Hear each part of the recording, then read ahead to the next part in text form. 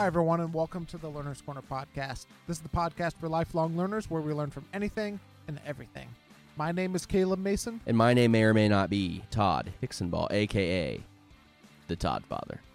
And we have a great episode for you today. Today we are talking with Joel Thomas, who is the lead pastor at Mission Church in Gilbert, Arizona. Basically, he hangs out with cactuses. I'm just kidding. He does a lot more than that. So Joel is somebody we've been super excited to be able to share with you guys, just our conversation with him, and he's a super leader. And he's got an incredible story. Oh yeah, like his story, the story of the church and how this has all happened for him coming into mission, because context is everything. He was at one point for many years, he worked for North Point Ministries. He worked under Andy Stanley, and so you wouldn't think that people would leave Andy Stanley, but he's actually a person who did and has gone on to be great in his role as lead pastor. But we're super excited to share this episode just because the leadership principles and really like values that we can pull from it are just going to be phenomenal of him going through this transition and leading well through it in the midst of, there were moral failures that he was kind of stepping into whenever he took the job, and the leadership before him, some stuff had gone down. And so, yeah, tremendous value to be able to hear from somebody. And I got to just say, like, this episode, as Carrie Nieuwhof would say, this is jet fuel. Because I like name dropping Carrie Nieuwhof. I'm trying to speak that into existence. Yeah. So, before we get into that interview, we have our Learner's Corner recommended resource of the week. I just got way too hyped on that. And you went like a little bit like demon. Scary. It was a little weird. Caleb, what is our resource of the week? So for this, I'm going to recommend a podcast, a specific podcast Heyo. episode. Sometimes we recommend podcasts, and I do recommend this podcast, but I want to specifically recommend an episode of this podcast, and it is from Rethinking Youth Ministry. It is episode 20, and it is called How to Take, Embrace, and Learn from Criticism. Yes. And it's a phenomenal episode, and you're going to see that Joel has had to deal with a lot of this stuff as well. Yep. Taking and dealing with criticism. And so if you're wondering how to continue to learn from that, I highly recommend this podcast episode. And that's just a great podcast to follow in general. Like, that's it. Like, if you're in student ministry stuff, phenomenal. I would say if you just are in life, if you are breathing right now, you need to subscribe, rate, and review their podcast, and then do the same thing with ours. You need to rate, review, and subscribe as well. But because you're listening, we know you've already done that because you guys are so awesome. That is our Learner's Corner approved resource of the week. Caleb's dying laughing at me right now, but that's okay. We also want to give you a short note before we jump into our conversation with Joel. I was a cotton-headed ninny muggin'.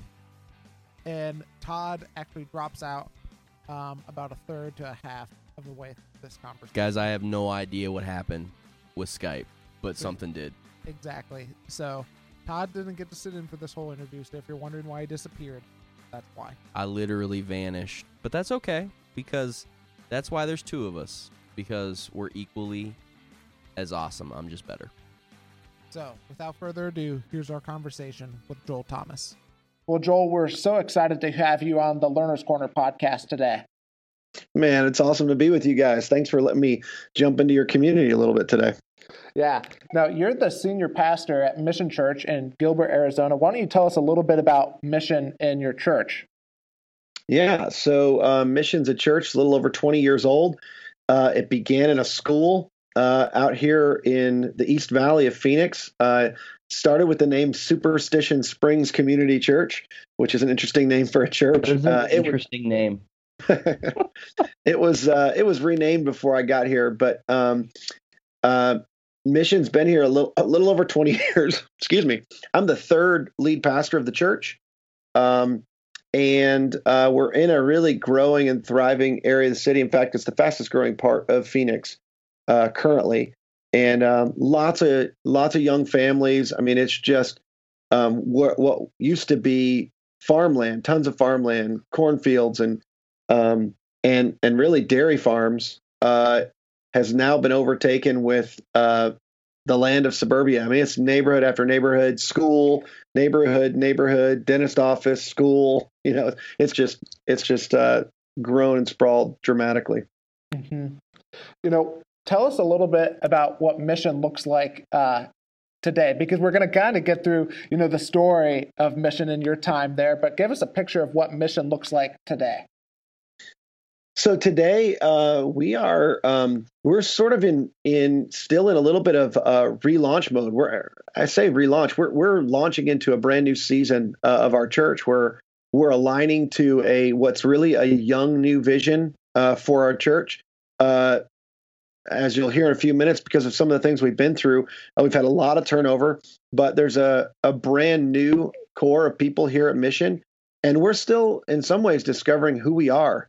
And have all the time new leaders stepping up, new people wanting to contribute and be a part of what God's doing here. And it's really an exciting time. It's sort of it feels like for a lot of people that are just coming, they're getting in on something early, but in reality, we've been around a long time. But understanding where we are in God's story and the story of what God's doing through Mission is really important for them. But it is sort of the early season of a rebuilding towards a new vision. So, yeah. So, we talked a little bit about, kind of where Mission is today. Now, let's go back a couple of years. Tell us what led you to Mission and kind of where Mission was at whenever you first got there. Yeah, so I'm going to try and be brief on this. There's actually a podcast from years ago on Andy Stanley's podcast in January of 2000. What would that have been? January 2015, where we did a podcast. I talked through the whole process of how that happened and how I got here. But the reality was I was at North Point Community Church in Atlanta, Georgia. I started there as an intern.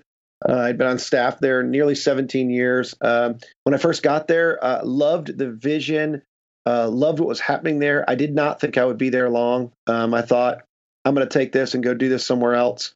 The longer I was there, so 16, almost 17 years later, I never thought we'd leave. By that time, I was married. I'd helped open several of our campuses,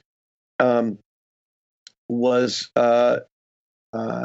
involved in the building and creation of a lot of that place and different ministries there, and which was just a ride of a lifetime. And probably the early years were the most exciting for me. But the last few years were really sweet years. I was the lead pastor at the original campus. Andy had stepped out of that role and was leading the broader organization. And I was the first intern at the church, had been around the longest. It seemed like I was the most logical choice for that, although I don't know that any of us were really qualified. We actually used to call that the body bag job. We all knew it was coming at some point, but nobody really wanted to follow Andy. But he's a tremendous leader. He gave me incredible support. The last 3 years we were there were awesome, getting to step into that leadership role and really refocus that original campus, not on creating churches. This was the vision statement for North Point Ministries, creating churches unchurched people love to attend, instead of creating other churches, but being a church unchurched people love to attend. And my job was to refocus that church on the local community, not what God was doing through that church to launch other churches, but to begin to be a church again that was really focused on the local community right there in Alpharetta and reaching unchurched people. And there were just some exciting things happening there. And this was an opportunity that came up, not one I was looking for by any means. As I told you, I wasn't looking to go anywhere. In fact, I used to tell people if they fired me, we would still go there because I wanted my kids to grow up in that church. And my wife and I lived like 2.5 miles from the church. Our kids went to school halfway between our house and the church. We lived in a neighborhood with my brother and sister. Kids got on the bus with their siblings, went to church with their siblings. It was the mayor of the town was one of my good friends. So it was a place we had deep roots. We never saw the Lord leading us away from, but There had been many opportunities to do other things before, but this one came my way a few times. And after saying no a few times, they sort of convinced me to eventually at least have a discussion. And if you listen to the discussion I had with Andy, I tell the more full story. But and we'll link to that in the show notes too. So if people want to find the whole story, they can do that. Perfect. So the Lord really made it clear that my wife and I ought to be open to at least whatever he wanted to do through us in that. And early on, honestly, I thought it was a consulting opportunity. I'd done a lot of consulting with churches while I was at North Point, and this church was going through a difficult season. The previous pastor had been caught in a moral failure, several moral failures. In the end, it came out that there were multiple affairs over the course of 7 of the 10 years that he was here. And it was, in many ways, really devastating for the church. And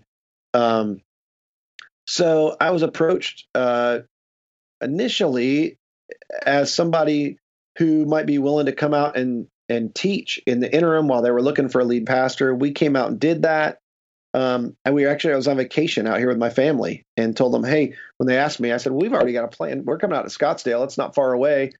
We're going to be here over these 2 weekends. I've already talked to my wife. I'll do one of the two. I'm not going to speak both of my weekends of vacation.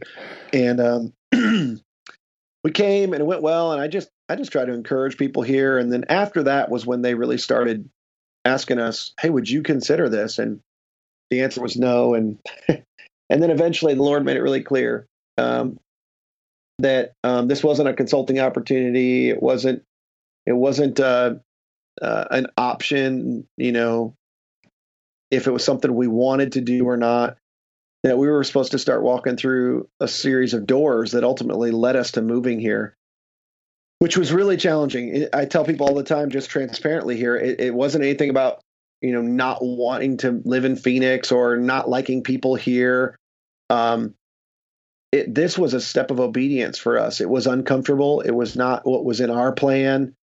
We moved away from everybody that was comfortable to us, but there were a couple of things in that, along this way, in addition to knowing what this church was going to go through in a change of leadership and how difficult it was going to be for people to trust after what happened with the previous pastor. The Lord made it really clear, like, none of that is our responsibility. Our responsibility was to be obedient, and that we were supposed to surrender the outcomes to him. That, we can try to play God's part and determine the outcomes or try to manipulate outcomes, determine outcomes, but it doesn't usually work out well for us. Our job is to be obedient. His job is to deal with the outcomes. So we made a huge step and leap of faith. I left, which was not for a better opportunity, but I left what I thought was probably one of the best opportunities in the country to come to the opportunity God wanted us to be in. And Andy could not have been more supportive. He told me all the time he didn't want me to leave, but he understood and he knew that he was clear that this was God's calling for us. He's been an amazing friend to me since I've been here, probably as good a friend as I've had. He's been supportive through some really difficult seasons, especially the season when I first got here. But yeah, we stepped into a really difficult, tumultuous situation. And getting here and a new leader with a new vision, with fresh eyes, didn't help things. It made things more difficult, actually. You've made, at least from my perspective, and I'm a little bit further away, but you seem to have made a few, major changes whenever it comes to mission. We're going to ask about that in just a minute. But what I was just wondering is, do you remember the first time that you realized that you need, like, things that needed to start changing? Yeah, it was before I came. And I'll say some of those things changed. I came in with some preconceived notions that needed to change. But, the short story of this is that when I had the first meeting with a representative of the church, they were telling me, here's what the church is all about. Here's what we've built the church around. Here's what our focus is. Here's our mission and vision. And the end of that conversation, I just said, or at the end of his sort of presentation, I said, man, I am not your guy. And he's like, oh, really? Why not? And I was like, well, here's the thing. I'm just one person. I'm not This isn't thus saith the Lord. This is thus saith Joel. And I listened to all that, and I think it sounds good. And I understand why you've developed the church and designed the church around that mission and vision. I just don't think that's the mission and vision of the church. Like, that's great for something, but that's not what the church is for. You know, we don't get to decide. I mean, you can say it however you want. There's lots of different mission statements in churches, but if it doesn't include the Great Commandment and the Great Commission, some version of those two things, that's not the church. It's something else. And I just told him, like, that's my opinion. It's not who I am. It's not how I'm wired. And if I'm ever involved in leading a church the rest of my life, it'll be focused on loving God, loving others, making disciples, reaching people who are far from God. I mean, you can say it however you want, but that's really my passion. And I don't think that's at the center, the core of what your church is all about. And no offense, that's just my opinion. And the funny thing about that is at that point I was like, hey, I need to be excused for a second. I got up, you go use the restroom. We were sitting at a restaurant. And I came back and he said, hey, I was thinking about what you're talking about. And for all of those reasons, I think the Lord might be leading us towards you. I was like, what? Like, were you even in the conversation I was just in? And I was like, well, why do you say that? And he said, well, I've been around since the beginning. You know, we had a pastor for 10 years before our most recent pastor. And we really started with a vision of reaching people in the East Valley, of leading. It was really evangelistic. It was all about being a church for the people who didn't yet go to church in the East Valley. And he's like, we've moved a long way away from that. And I think this might be part of what God's up to and what we went through, that this is an opportunity for us to reevaluate. And so he said, I really think you might be part of that. And I said, well, here's the deal. You go back and tell the board and all the other guys, you tell them what we talked about and you tell them what I said and relay the conversation, fairly. And if you guys are still interested in talking, I'd be happy to give you some time. We can talk about that. I still don't think I'm your guy. And so early on, I began to see that just the whole trajectory of where things were headed, not that there was a bunch of bad things happening, not that, the church was an apostate church. Like, that's not what I'm saying. It just wasn't, in my opinion, focused on and driving towards the right things. I didn't know. I thought the most difficult things I was going to face were the lack of trust and following the previous pastor. As it turns out, that was not the most difficult thing we would face. Basically, turning a pretty large ship in a totally different direction would be the bigger shift. And some people at some consultants that we were talking with at the time, both at Vanderbloemen and some other places, when we talked about the consequences of choosing a leader that would lead the church in a completely different direction, we talked about some of the realities, and they warned us, that we would have turnover upwards of 70 to 80% of the church. Wow. And so with knowing that, the board of elders at this church made the decision that this was the right direction. After praying through it, this is the direction we needed to go in. And we knew it was going to, in time, change everything. And that would be a deal breaker for a lot of people, that they would say goodbye to a lot of friends. But that to be faithful,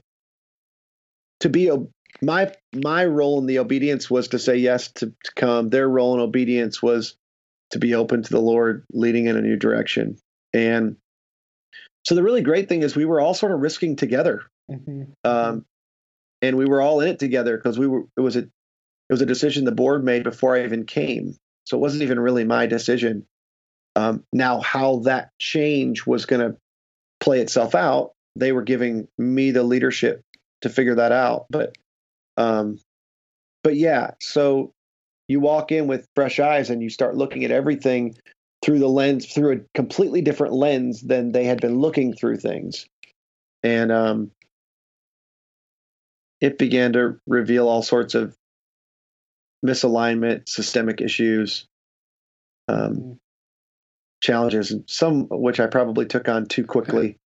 If I'm honest, looking back. I was going to say, whenever it comes to that, the fresh eyes perspective, have you had to hold some stuff back because hey, we're not quite ready for this change yet, or I'm going to tackle this instead of that? Do you understand what I'm saying? Oh yeah, of course.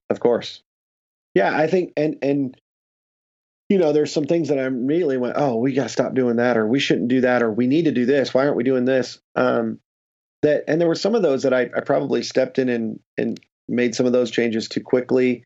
But there were others that I definitely knew after realizing that there was some level of resistance to change. It began to slow down. I started quicker, then we slowed way down, and then started taking sort of a more methodical pace towards making that change. But I'll say at the same time, the longer you're in a culture, the harder it is to see things the way you did when you first showed up. So another important thing has been people that I know that are like-minded to me in effective ministry or what the church is supposed to be about. Having those people visit, having those people see it with fresh eyes.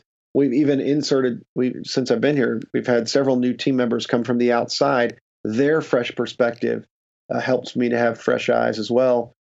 Because after being here for some period of time, it's hard. You begin to assimilate into the culture that's already here. And culture is the hardest thing to change.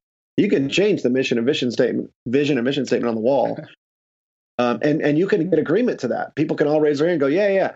And then there's so many things that means, okay, well, if that's true, then we're going to change and do this.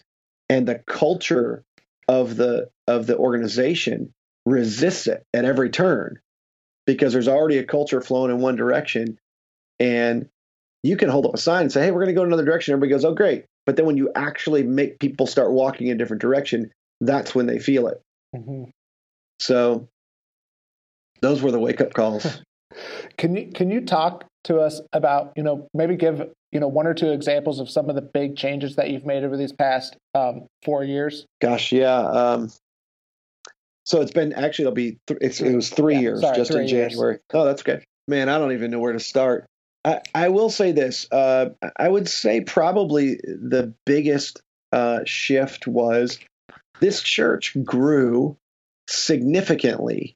And I didn't actually know this until after I got here. After I got here, I should tell the story from this angle. After I got here, I started beginning to meet with other pastors in the area because especially there's some other large churches here in the East Valley. And I began to meet with some of the other pastors here in the East Valley and really in the Valley in general. And I was trying to learn, this is so different than the Bible Belt. And what don't I know? I need to learn what I don't know and figure out how approach here is different. And one of the things I began to learn was not just about the area, it was about our church. And to a pastor, especially here in the East Valley, I heard the same story, and they didn't collude with one another as I met with each of them. And I could name 4 guys from 4 really large churches here in the East Valley. And to a person, each of them told me the story they told me of this church growing was people leaving their churches to come to this church. Now, some of that was proximity.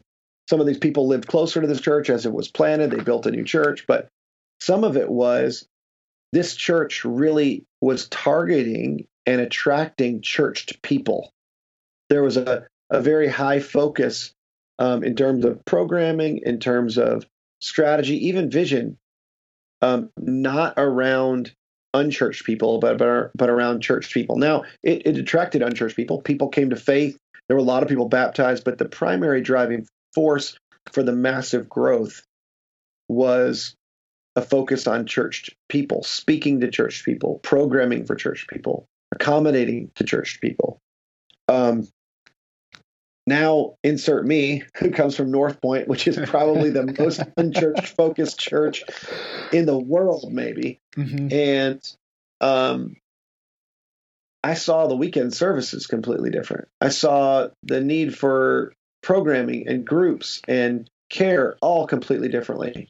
the way in which those things ought to be utilized, the way in which we were going to grow, who we were going to target.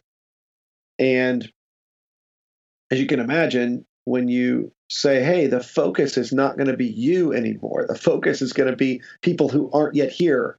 In fact, not people that are at another church that are like you, people that are completely unlike you.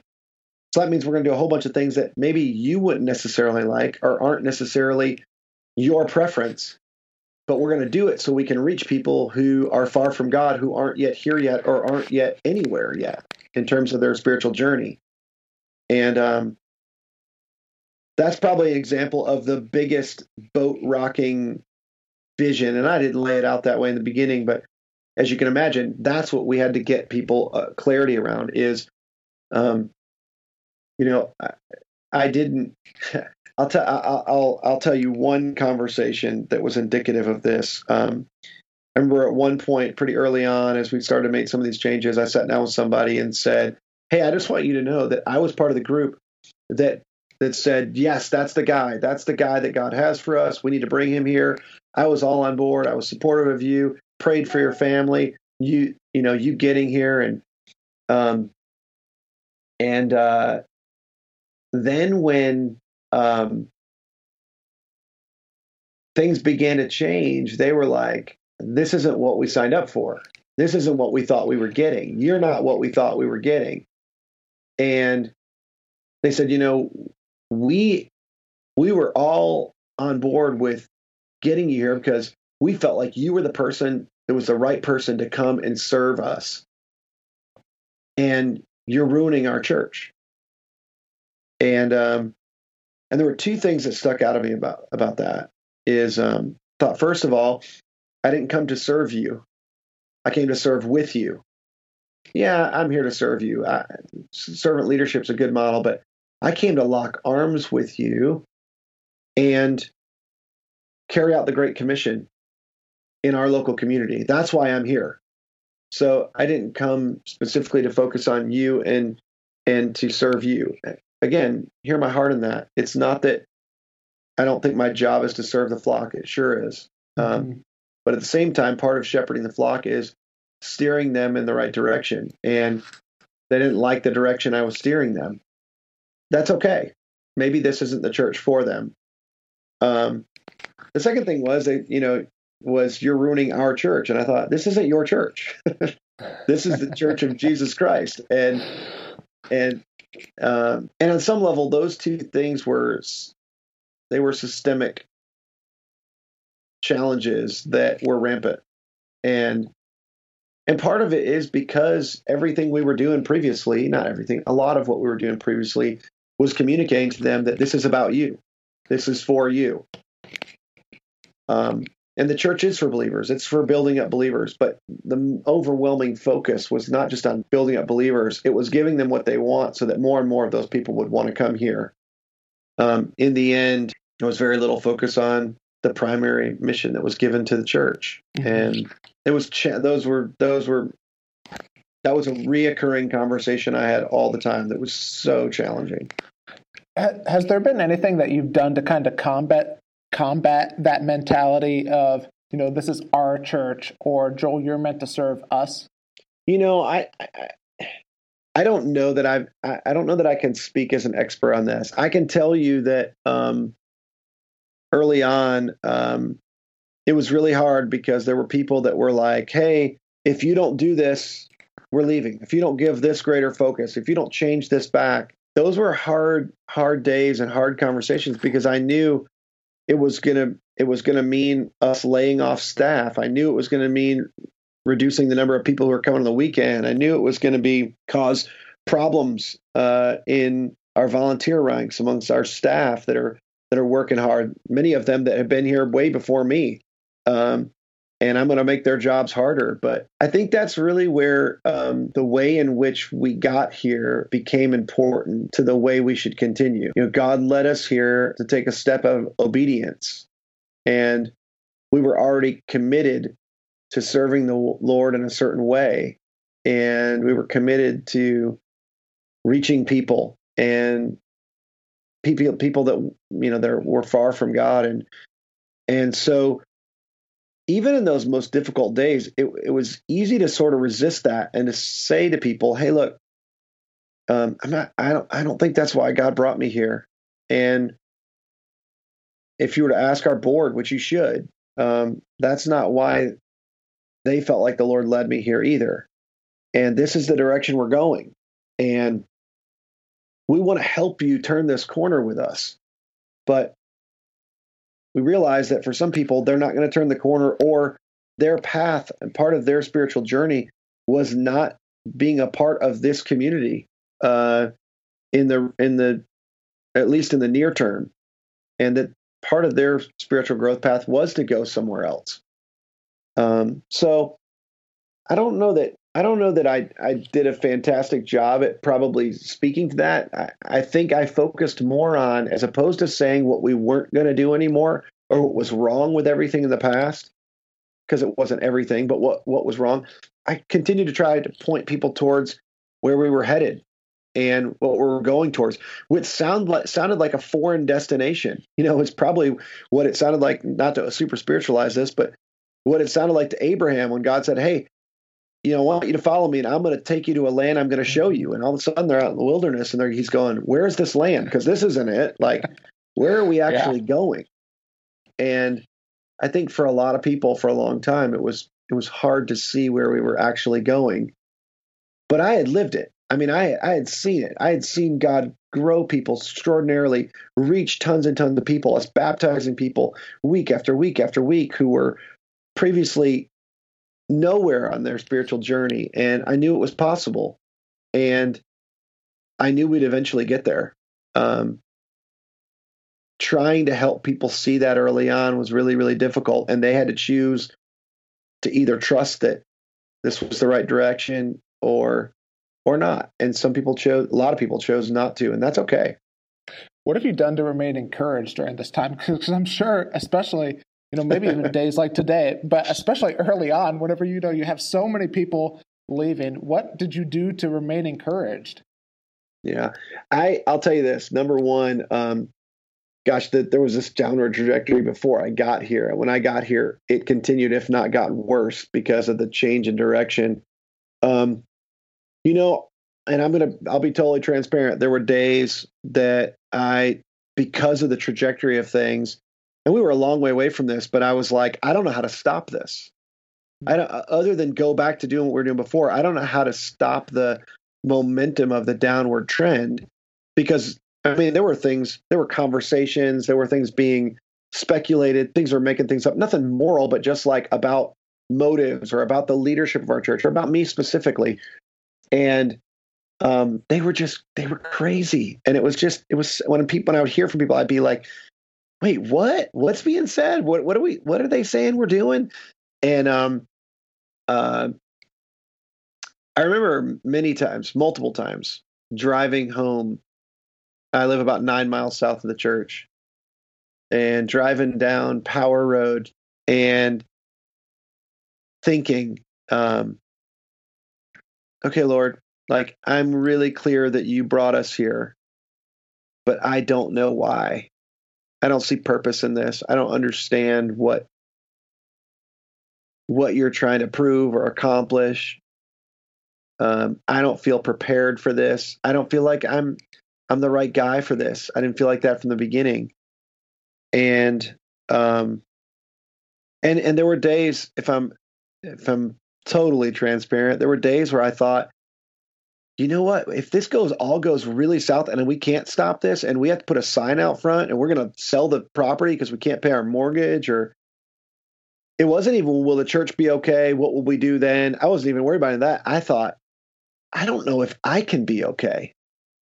Like, I don't know if me as a leader, I don't know if I can emotionally handle that, which was actually really good for me. And it was sobering because it led me to become more dependent on the Lord. It led me to talk with people that could help me process that, counselor, group of people that helped me in the midst of that. And God was growing me in that. When you think about significant moments of growth in life for you, it's when you were stretched the most. And I was being stretched far beyond what I knew my capacity and ability was. And that's when my wife and I began to understand purpose in this. And the things God began to open our eyes to were our marriage was stronger than it ever had been. Our faith, our prayer life, our relationship with our kids. I mean, it was all healthier than it ever had been because that's all we had. There was, in some ways, we felt like aliens. And this was so important to our own personal faith because we would not have grown like that where we were before. In fact, one time, my wife and I were driving. You didn't ask for the story. This is a quirky story, but we were driving. I was driving to speak at a family camp that I speak at every year. And we were having this conversation about how hard this has been. This was a year and a half after we had gotten here, how hard this has been. And one of the things we really realized when we had gone back to Georgia, and then we were driving to this family camp, and we just visited a bunch of friends, and we were like, gosh, that doesn't feel like home anymore. Like, one of the hardest things is that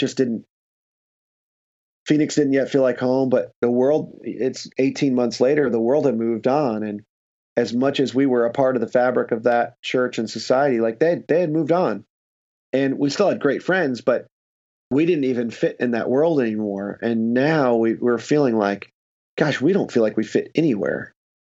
And there was this sobering moment as we were driving the car that I said to my wife, like, I don't think we'll ever probably experience what we experienced there, maybe until we get to heaven. And then, this is the dumbest thing ever. I'm not going to lie. We're listening, just the radio's on, random station. My wife falls asleep in the car. We're driving. It's late at night. We got the kids in the back seat. They're all asleep. Jen falls asleep. And Carrie Underwood's Temporary Home comes on the radio. And I'm like, you got to be kidding me. But I sat there and tears streamed down my eyes, and I thought, oh my gosh, like, we had made this world our home. Mm-hmm. We had lost sight of what we're really here for. And it made no sense for us to leave Georgia if the goal was to experience heaven on earth. Not, I know heaven's going to come to earth, but like now. Heaven is not for now. Heaven's for later. And not that we don't get to experience glimpses of heaven now, not that the kingdom of heaven doesn't come to earth. It does, but not all things are going to be made right. We're not going to experience in this life what we were created for. And we got a real strong wake-up call to, not that you should feel guilty about great seasons of life, but we got this real strong wake-up call to, no, you're doing exactly what you're supposed to do, and it's exactly how it should feel. Because this isn't your home. And so when you talk about encouraging, that may seem odd, but there was a sense in which for us, that put wind in our sails. Mm-hmm. It was like, wow, like there's rewards for this. This is what the scripture talks about. There's tangible rewards in this life, our relationships, our family, this adventure, this trusting God, this deepening in our faith, this growth in leadership and in life that we wouldn't have experienced any other way. But there's also eternal rewards for obedience in following the Lord. So that's how I'd answer the question. I think that's what really brought the encouragement in the seasons that we really needed it. Mm-hmm. As we get ready to wrap up, are there any? And I'm sure that there are. But are there any other big lessons that you've learned in your time just at Mission? I'll say this, and I only say this. I want to parlay those two things, but I'm going to answer your question, but it'll sort of be a little bit roundabout. I really feel like the longer I've been in ministry, I've learned everything I know, almost everything I know, I've learned from Andy. I can't say, and for all of your podcast listeners that know who Andy Stanley is, you know him from afar. My guess is you probably respect him. You have some admiration. You think he's a great leader. I can tell you, I know him very close up. And as I've gotten to know Andy more, working for him, and now being on the other side of the country, I left his church. He didn't owe me anything. This is a guy who has been an amazing friend to me. In fact, if I talk about this too long, I'll get emotional because when it didn't feel like I had any friends or anybody to understand, this guy would regularly follow up with me, call me and check on me and check on my wife and my family and talk me through some of the darkest days. And I remember one specific time when I called him and I said, I just don't know if I can do it anymore. I don't know what else to do. And I called him to say, I need you to talk me out of something because it was back to school weekend. We were supposed to, in fact, I'll send you a link. You can link people if they want to hear the worst sermon they've ever heard in their life. They can listen to this one. It was a pivot moment for us at church because I said to Andy, I'd sort of come to the end of myself and I said, look, I don't know what else to do. The reality is here's what's going on. And it's just craziness. And I just feel like I need to pull the curtain back and just tell the whole church, here's the deal. And I can't fix this. We need to decide as a church that we want to fix this problem. And I was calling him because it was crazy. It was back to school weekend. We were supposed to start this new felt needs driven series. And I was like, I don't even want to do that. I want to go and I don't even want to give a sermon. I just want to talk about this issue. And I called him and I could take you to the parking spot in the Bashas' parking lot outside Bashas' a grocery store. I couldn't have the conversation here at the office. I didn't want to have it in front of my wife at home. I sat in a parking lot spot. And on a Tuesday, Andy does not have 2 hours on a Tuesday. I can tell you he has meetings from the start of the day to the end of the day on Tuesday. It's his meeting day. On a Tuesday, he spent 2 hours with me as I was on my phone in a parking lot. And I bawled my eyes out and told him, can't do this. This is what I'm thinking about doing. Talk me out of it. And he said, no, that's exactly what you should do. And what Andy encouraged me to do is something most leaders don't do reflexively. And if it's the biggest lesson I've learned it's as it relates to transparency. I've seen Andy model this over and over and over. Secrets make people sick. Secrets make organizations sick. Secrets make leaders sick. And the truth is there was a secret. It wasn't a real secret. It was only we were trying to keep it from people. But in some ways, there were some challenges we were dealing with that we weren't talking about publicly that I didn't know how to fix, that I couldn't fix. And they were things people needed to know about. And I was embarrassed because I thought I should be able to solve this. I should be able to fix this. I've been trying. Some of it was my pride. I don't want to talk about this out loud. And when I finally got to the place where I was surrendered and I was willing to do that and be fully transparent, it was a huge shift for us. I gained more trust on that one weekend. And I'll tell you, if you go listen to the sermon, it's the worst sermon ever, but it made a bigger impact than any other sermon I've given maybe in my life, because it was radical transparency to our church. And at the end of every service, people stood and clapped. And I was like, what are you clapping for? That was horrible. And you'll listen to it, you'll cringe, but I'll tell you, at the end of the day, and I wouldn't have done it if I hadn't seen Andy model this over and over. And North Point's been through some difficult things, and I've watched him with radical transparency go to our congregations, go to our churches when things happen and own them. And I've watched people gain greater respect, greater trust, a greater desire to follow and to be a part of what's happening, be a part of the solution as a result of that. And so for any of your learners that are out there, leaders that are out there, you just can't go wrong when it comes to being a transparent, authentic leader and owning the things that you need to own. Essentially doing what you say and saying what you do. I'm gonna do the things that I say I'm gonna do, and when I don't, I'm gonna tell you I didn't. And I'm gonna say what I do. I'm gonna tell you exactly what I did or didn't do, regardless of how that shines a light on me. There's that radical transparency and authenticity that most leaders don't lead with because they're fearful. They're fearful of how people will respond. But you can either fear how people will respond when you tell them, or you can fear how people will respond when they find out from somebody else. Make no mistake, secrets never stay in the darkness forever. That stuff always comes to the light. And people will respect and trust you when you bring it into the light, as opposed to when somebody else shines a light on what's going on. Well, Joel, thanks so much for joining us on the podcast today. And thanks for your transparency in everything and for investing in me and for investing in our listeners as well. If people want to, learn more from you or follow you or Mission, what's the best way for them to do that? Gosh, I mean, they can follow our church on our website. You can go to our website, missionaz.org.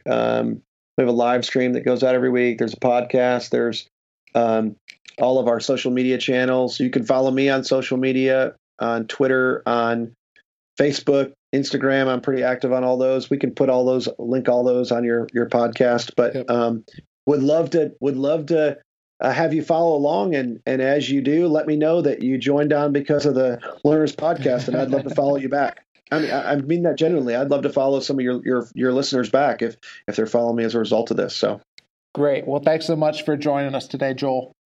Yeah. Thanks. So Todd, what were one or two things that you took away from our conversation with Joel? So one of the things is that it's always a smart decision to move to Arizona. It just sounds nice out there. Like, I don't know. It's just cold here I right can now. Speak from experience. Yeah, Caleb, you lived in Arizona for a while. We need to do a podcast episode where we interview you about your experience living in Arizona. That's okay. I think we should do it. But that's okay because, you know what? I know that when you don't want to do something, you yell at me until I stop talking about it. So, what did I think of Joel's episode, and what's my takeaway? I think the biggest thing for me was transitioning. So, with Joel, he's leaving, Andy Stanley, and like I said at the beginning, like nobody ever leaves Andy Stanley, or at least we would think that, working for a great boss. But the first thing is transition, and if you caught in that episode, Joel's talking about how Andy really came alongside him and partnered with him, and has helped him in the years since he's left, even of just being a great mentor and just like coming alongside, just being him. there, yeah, and not just being there. a mentor, but being a friend. Being a friend, listening whenever he needs to listen, offering advice when he needs to do that. So that's the first thing is transition. So for me, I've just gone through a transition of coming into a new job, and so this is kind of fresh in my mind. And having people who are willing to ask you not just hey, here are 5 things you need to do to start well, but hey, how are you doing, and what are you struggling with right now? What are things that you're winning at right now? And that's what you have me for. And that's what I have Caleb for, and we do that every Friday. You also have me for, here's the things that you need to do. Here's how you need to stop being a jerk. So that was the first thing that I took away from it. Here's the second thing, though, is the importance of staff culture.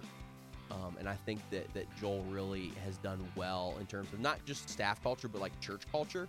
But I think it starts with staff, and I think that came across really clear with him, of being a culture setter. And when you come into a situation like him, now not everybody's going to come into a situation where you've had a moral failure before you were there and all that kind of stuff. So that's not everybody's story, but for everybody, their story does look like having to work with culture and work within the culture that's existing, and how do you build that and make that into something that looks more like what you actually are. That's actually a great lie that we tell ourselves, is that the culture that we currently are is the culture that we're going to be in 6 months. We need to continuously be doing that. I think that comes out really clear in this episode with Joel. So if you enjoyed this episode, the best way to make sure you don't miss our next episode of the Learner's Corner is by subscribing to our podcast on whatever podcast player you use. That way you don't have to think about it. The episode just appears in your podcast feed. It just comes. Which is really the way that I get most of the podcasts that I listen to. Dude, I get reminded all the time. I'm like, oh, hey, so-and-so's podcast came out. Also, if this episode specifically, or any podcast that you've listened to in the past have helped you in any way, we just ask that you would just leave a rating and write a review of the podcast on Apple Podcasts. Or when you see it shared on social media, you guys can go ahead, share that. It also helps us to gain visibility whenever you do that. So whatever way you do it, do it. I feel like that should be our new tagline. No. Wait, Nike took that. Just do it. So, thanks so much for listening to the podcast today. Again, the best way that you can help us is by leaving us a rating, writing a review of the podcast, showing us some love on social media. Let us know what you're learning from. Hit us up on our Twitter handle @LearnersPodcast. Tell us what you're reading. Instagram, at the Learner's Corner. Tag us, and post something on the gram. I mean, you guys aren't going to be nearly as cool as Caleb with his book lists, but hey, whatever. Hashtag shameless plug for Caleb Reads 2018. Tag the Learner's Corner, tag Todd and I, and let us know what you're reading. Let us know what you're learning. So thanks so much for learning with us today. Until next time, my name is Caleb Mason. My name is Todd Hicksonbaugh. And we'll see you next time. Deuces, y'all.